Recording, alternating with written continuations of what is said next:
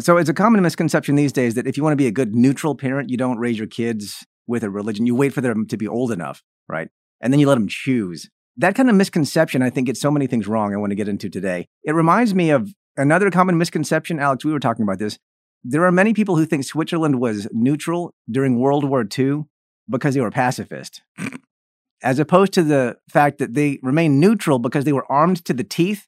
Ain't nobody going to tell Switzerland what to do. That's why they were neutral. Yeah, it's what a pacifist nation that forces every adult to get at least, a year of military training. They still do this. Yeah.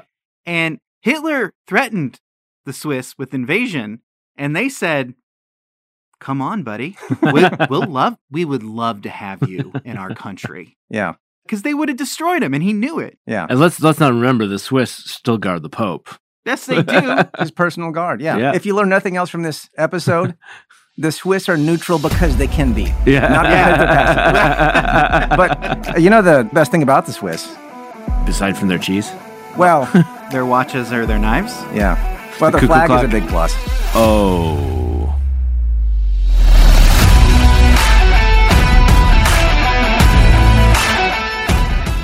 Oh, welcome to 10,000 Places, where we don't have a tag, where we like Fruity Pebbles. And Rice Krispies. Okay. I'm Alex Gilner. I'm Justin Aquila. I'm Lewis Pearson. So, your opener, being neutral is taking a stance. Being neutral is a stance that says there is no privileged account from any religion, so you can choose from whatever you want, like it's a buffet is an often used analogy, right? It's a stance that we don't have any dog in this fight, right? And that's a stance. So, like, if I ask my student to write an opinion piece and the student just doesn't write it, it's a stance. It's a bad stance because it's going to get them an F. Their stance is that I don't want to have an opinion. Right. Or that I don't feel like doing it or whatever. But I don't look at that and say, wow, I really need to leave them free to choose. No. So it's not even true. But secondly, nobody does that about politics, morals. Okay. Who says I'm going to raise my child moral free so that they can grow up and choose their own moral? Isn't that the whole relativistic movement? Well, I think it's heading there. I think religion was just the start of it. And I think any reasoning person can see how ridiculous this is. But also, to remain neutral is to take a stance. Switzerland is taking a stance. Yeah, they're not going to help the Allies or the Axis. Right. They're refusing. Like but they help the Allies. Yeah. But I mean, again, like it's not a perfect Yeah. parallel from history, but the notion that you can do something without a stance is like everywhere you have to stand somewhere. Yeah. Well, here's where it cashes out practically. I think it's fed by this consumer model we have. Well, when I'm old enough to choose which shelf I want to buy from. Yeah, like then that's I'll the buy. buffet I don't model, have to, yeah. Like which I like. Like, do I like Rice Krispies or do I like Fruity Pebbles? Yeah, I think something like that's in the I background. like Fruity Pebbles. Okay. Yeah. Listeners, if Rice you want to Krispies. send me Rice Krispies. oh my gosh, that is so Hands down. bland you. Also, listeners, if you want to send us certificates for Fruity Pebbles or post if you want to sponsor this podcast. When a person doesn't give their kid religious practice. Oh yeah, we're just back into it. Yeah. Good thing we got that out of the way. This is what it's Audience like. reminded. Yes. Yeah. It's like saying, I'm not going to give you this thing until you're old enough to choose. But the real lesson that you're being taught is this thing doesn't matter. It's exactly what you're Right? being taught. That's You're right. being formed in a life where religious practice is completely absent. You're not in a situation of neutrality. You are being actively formed to think religion, at best, is a nice add-on if ever you want it when you grow up. And that might be what they really do want. Like that might be what they want to form their children in. And that's actually like in the sense when I say that's fine, I don't mean that it's good. That is unfortunately the choice a parent can make. There's a lot of choices that parents can make that, I wouldn't agree with, but like it is a formation. Yeah. It is not neutral. Yeah. It is not neutral. It is a formation. Yeah, I would say in some ways maybe not use the church, but Pope John Paul II in a papal document, Catechesi Tradendae, says pretty clearly that he believed that parents should not bring their children to baptism if they were not going to raise them in the faith. He put it this way, along the lines that once baptized, the child has a right to be evangelized. And in the church's canon law, it says that a pastor needs to have a reasonable hope that the child be raised in the faith in order for the baptism to take place. Open interpretation of reasonable hope, like there's the tiniest sliver. But there's also an alternative world where you could see where there's a little bit of a more reasons for the hope than fewer. Imagine a parent saying, I don't want to force English as a first language on my kid. I'm going to wait until the kid is old enough to choose if they want to speak Spanish or Japanese or whatever, when they're old enough to choose, but I'm not going to do this. We would not do it. Like, if you did that, you're raising a feral child in some sense. You are disadvantaging your child. You're abusing your child. You're not allowing your child to be integrated into a community. Analogies usually help when you start with something that's very clearly commonsensical and you move to the thing that's being explained. And I think the language situation is very commonsensical, that maybe you think there's certain things that are more poetically understood or experienced even if you had a different first language. You got to give the kid some kind of language, but not to give the kid any language is to make a stand. And it's not neutral. And the same thing happens with baptism. When we have a child, the child had no choice over being born, right? No choice over being given life. You're welcome. Here's your gift. And the same thing happens with a language. No choice. You have to have something to start with. And maybe when the kid gets older, they can learn other languages, right? But the same thing, I think, happens with baptism, that in this case, with infant baptism, the parents see a good thing like natural life, like language, that is going to give the child the benefits of being able to fully flourish as a human being, integrated into this life of the church and given God's sanctifying grace. And so to give this to a child is like giving the child natural life, like giving it language, and not to give it is clearly not a neutral position. But I would say it seems problematic in two ways. One, if there's a problem with it, and so you think that God could not command that, well, he did. Circumcision was done on the 8th day of infants, and that bound them to the law and made them accountable for not keeping the law, even though they never consented to it. Okay? They were brought into the people of God, and they were brought into the covenant with all of its demands and consequences. And it didn't matter. And benefits. And benefits, yeah, absolutely. And graces, yeah. And so that's how God set it up.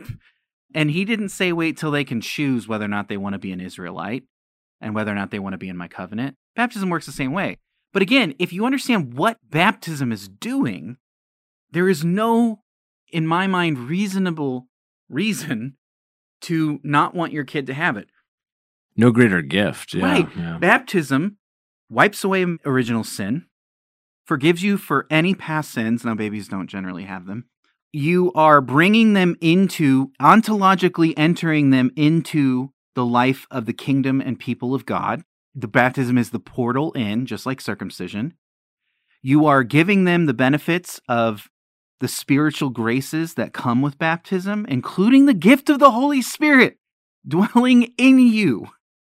You are literally dying and thus paying the punishment for sin, but not yourself dying. You are dying in Christ's own death and then being raised again. That is always the crowning achievement of baptism, that you are brought into the resurrection of Christ. You don't have to choose to live or be born. You don't have to choose to be a part of the people of God. If you're an adult, you can. But if you're a baby, you can be brought in just like you were brought in the law. And this is what baptism does. Why would you keep that from your child? Forgive me, listeners, if this is like you and I don't want to offend anybody, but it's like people who want to wait 6 months or a year or 2 years so that everybody can make it from out of town to see their... You know what? I would have loved my whole family to be there at John's baptism. But it has to get done quickly because there's so many things that are being given in baptism, you know? God's waiting. So is Satan. We got to get this thing done. Wow, that should be a tagline for something. Baptism. God's waiting. So is Satan. Choose baptism today. To show that also this isn't about works, right? I'm not the originator or author of life, but I am an essential agent in the procreative act that leads to my children coming to be. And again, the same is true with these analogies with language and with baptism. I'm not the author or originator of any of the languages that I speak, but I'm an essential agent in having my child learn at least one of these languages. And the same is true of baptism. I'm not the author or originator of the graces that come through it. God is. Through the church, I am the one who will bring my child to the church and ask for the gift of faith and the gift of baptism that God gives through that church. So again, even though I'm not the author or originator, I'm essential. And I think this, Justin, goes back to your point. It's clear if I'm going to give this gift to my child, implicit in that gift is the pruning and the flowering and the maturation of that gift, the feeding of that gift. Yeah. I've often thought of, too, the graces of baptism. I don't know how theologically accurate it is, so you can correct me. But when I was a kid, you may have experienced this, too. Christmas is a little bit of overwhelming because you get so many gifts, and there's always favorites. And there's certain gifts that you receive that you immediately start to play with, or if it's something you wear, it becomes your favorite. It's so true. Your favorite jacket, right? I've never even thought about that, but it's so true. Yeah. And then other gifts that just go on the shelf. And I have distinct memories of like going back and in July and realizing like, oh, I got this for Christmas and I've yet to play with it. It's like Christmas in the middle of July. And sometimes the grace of baptism is that way, right? Christmas There's certain is so good. It's not as good as an adult. That's not true. We know the meaning of it. Sorry. Go ahead. In baptism, there's certain gifts that are immediately present to us and we're in relationship with. And other gifts that, frankly, sometimes it takes years to unpack and unfold the meaning of and be in relationship with. Well, and there's some gifts that you can't use right away because you're not formed to, right? You can always continue to be formed and form yourself in the gifts, including the charisms that you already have naturally. That is the gifts of the Spirit talked about in Galatians, which are distinct from the gift of the Spirit's talked about in Isaiah. The idea that like you would use all of these gifts immediately, that's not what it's about either, but it's all there, Alex, think about little baby Jack. I'm just remembering. I never stop thinking about little baby. How he is so adorable. He's amazing. I'm remembering when all of my kids were infants, there's that time at the beginning where all I want you to do is just look at me. Oh my gosh, I am in that right now. Just look at me. Please look at me. Yeah. Just a little look. Or then when you look, just smile. Yeah, just smile. A little smile. Just laugh. Just say something. And then you get to the teenage years, just have a conversation with me. Just shut up.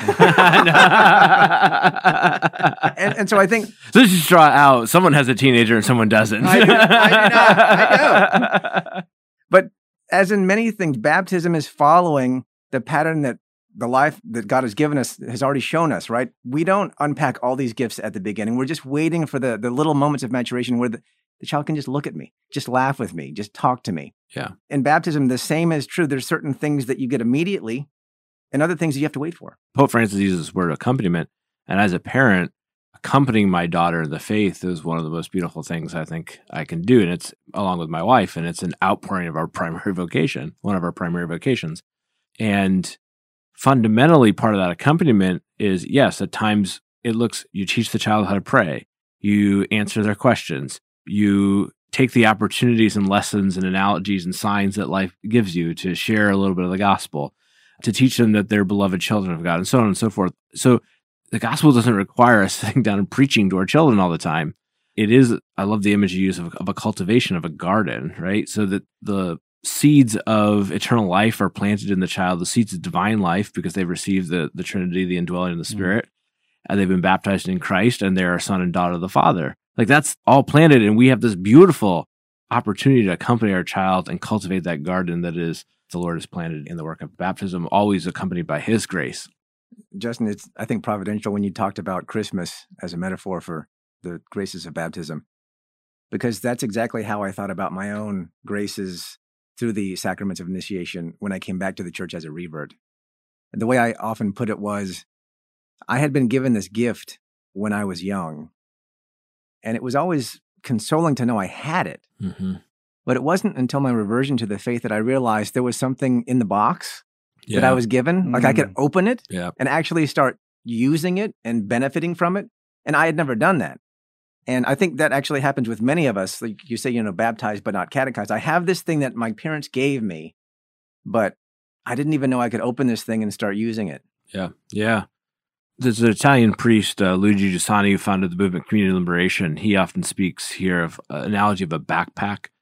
So oftentimes, when we do this as parents, regardless of whether we're raising our children in the faith, we put all sorts of things in their backpack that we think will be valuable for life.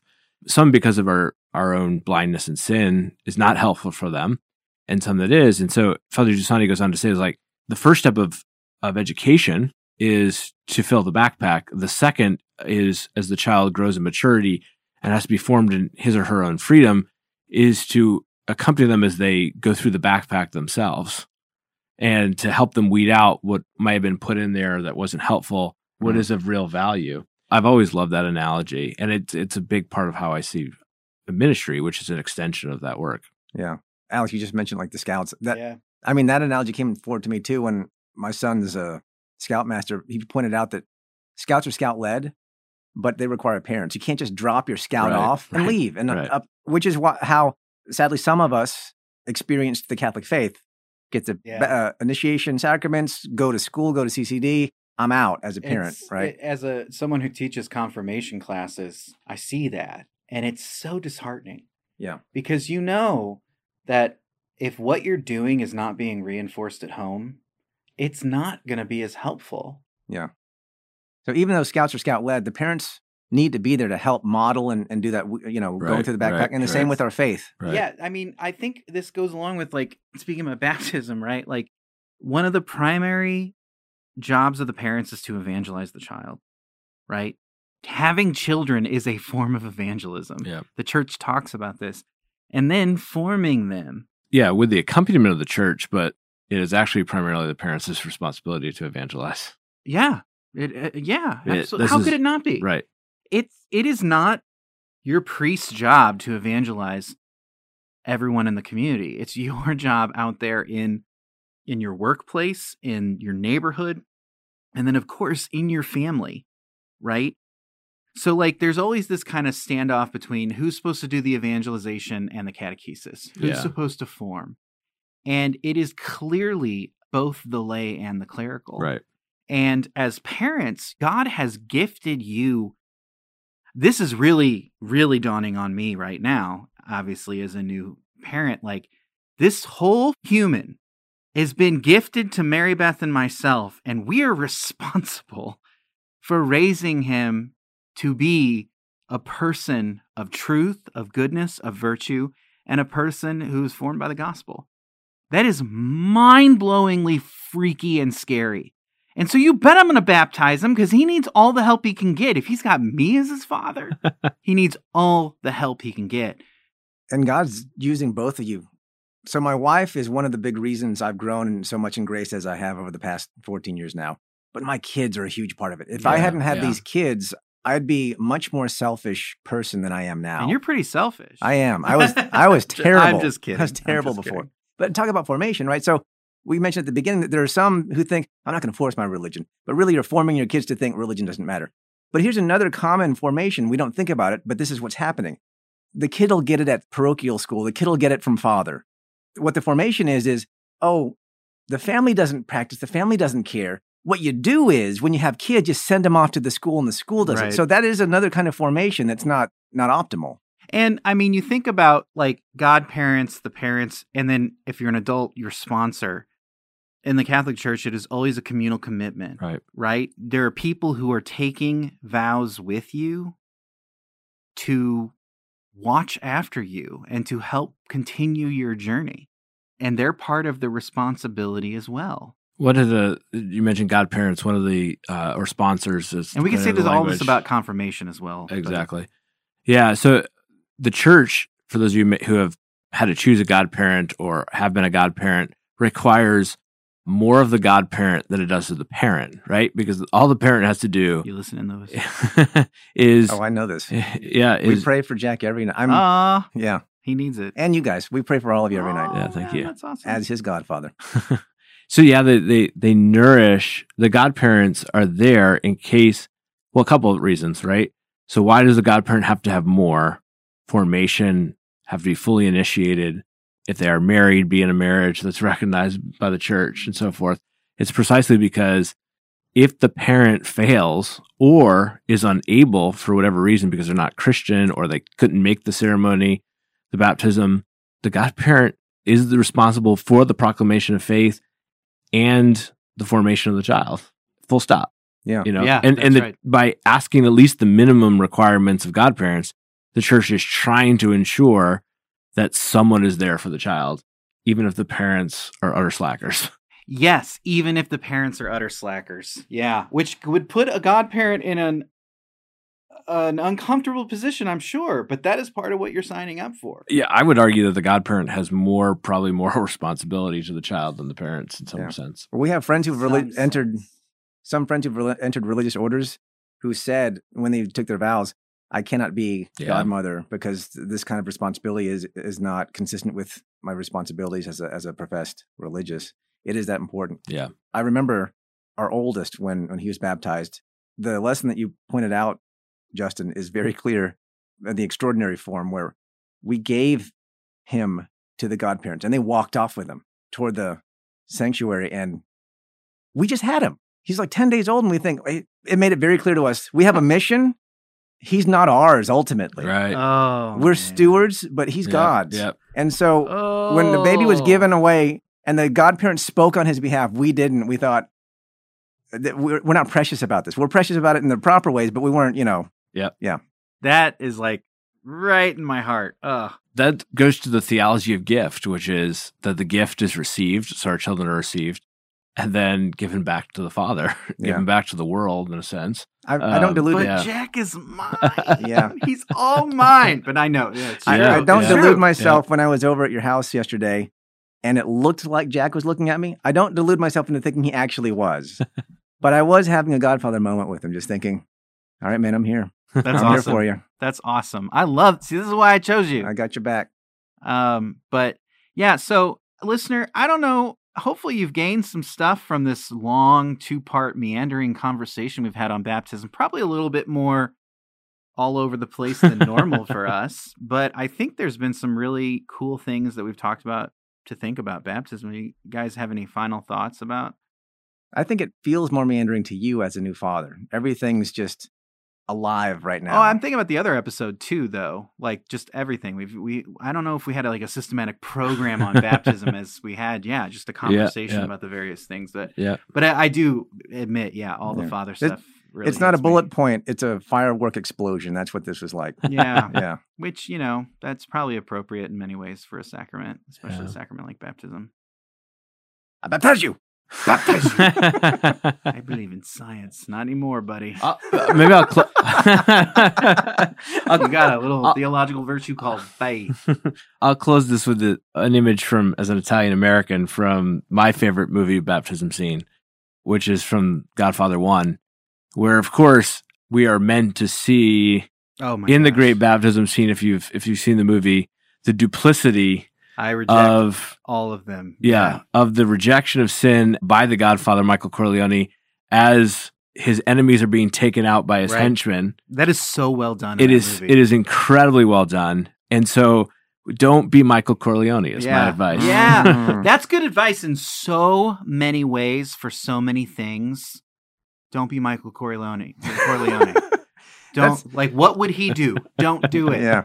Don't do it. Michael Corleone in The Godfather, just a complete sidebar, he is a villain not because he's not an honorable man, because he is in many ways. It's because he's duplicitous and two-faced. He's a hypocrite. He is, and he was the one that said he was better than it. Yeah, he was supposed the to. whole first part, he was better than it. He was outside of it, and then he became the worst of them all. Yeah. He is a truly magnificently evil person. Yeah. Wow. One of the most evil people in all of cinema. Not because of, say, the Joker in The Dark Knight, because he's clearly and plainly nihilistically evil. Right. But more the duplicitousness of the Pharisees in the gospel. Oh, yeah. And the way he treats his brother. Yeah. And man, that scene at the end of Godfather 2 where he's all alone, that's hell. Yep. That's hell right there when he's just in that dark room by himself. He has nobody. Not even his wife and his kids. I thought of the Psalms when you said it. Tim Gray says, right, you read the Psalms to see a model of what a good man looks like and what an evil man looks like. And both of them are instructive. Yeah. So Michael Corleone is a modern Psalm example. Yeah, so don't be Michael Corleone. Baptize your kids. Come to me on the day of my daughter's wedding. All right. So, once again, this is 10,000 Places, and we have gone many places in search of Christ. We pray, listener, that you do as well. If you have questions or concerns or are interested in sponsoring us, you can email us at 10,000placespodcast@gmail.com. 10,000 places spelled out. Podcast also spelled out. Just spell it all out. Except for @ use the symbol. And the dot. Don't spell out the dot. Yeah. Hopefully you can figure out how to email us from all that junk that just happened. I'm Alex Giltner. I'm Justin Aquila. I'm Lewis Pearson. This has been 10,000 Places.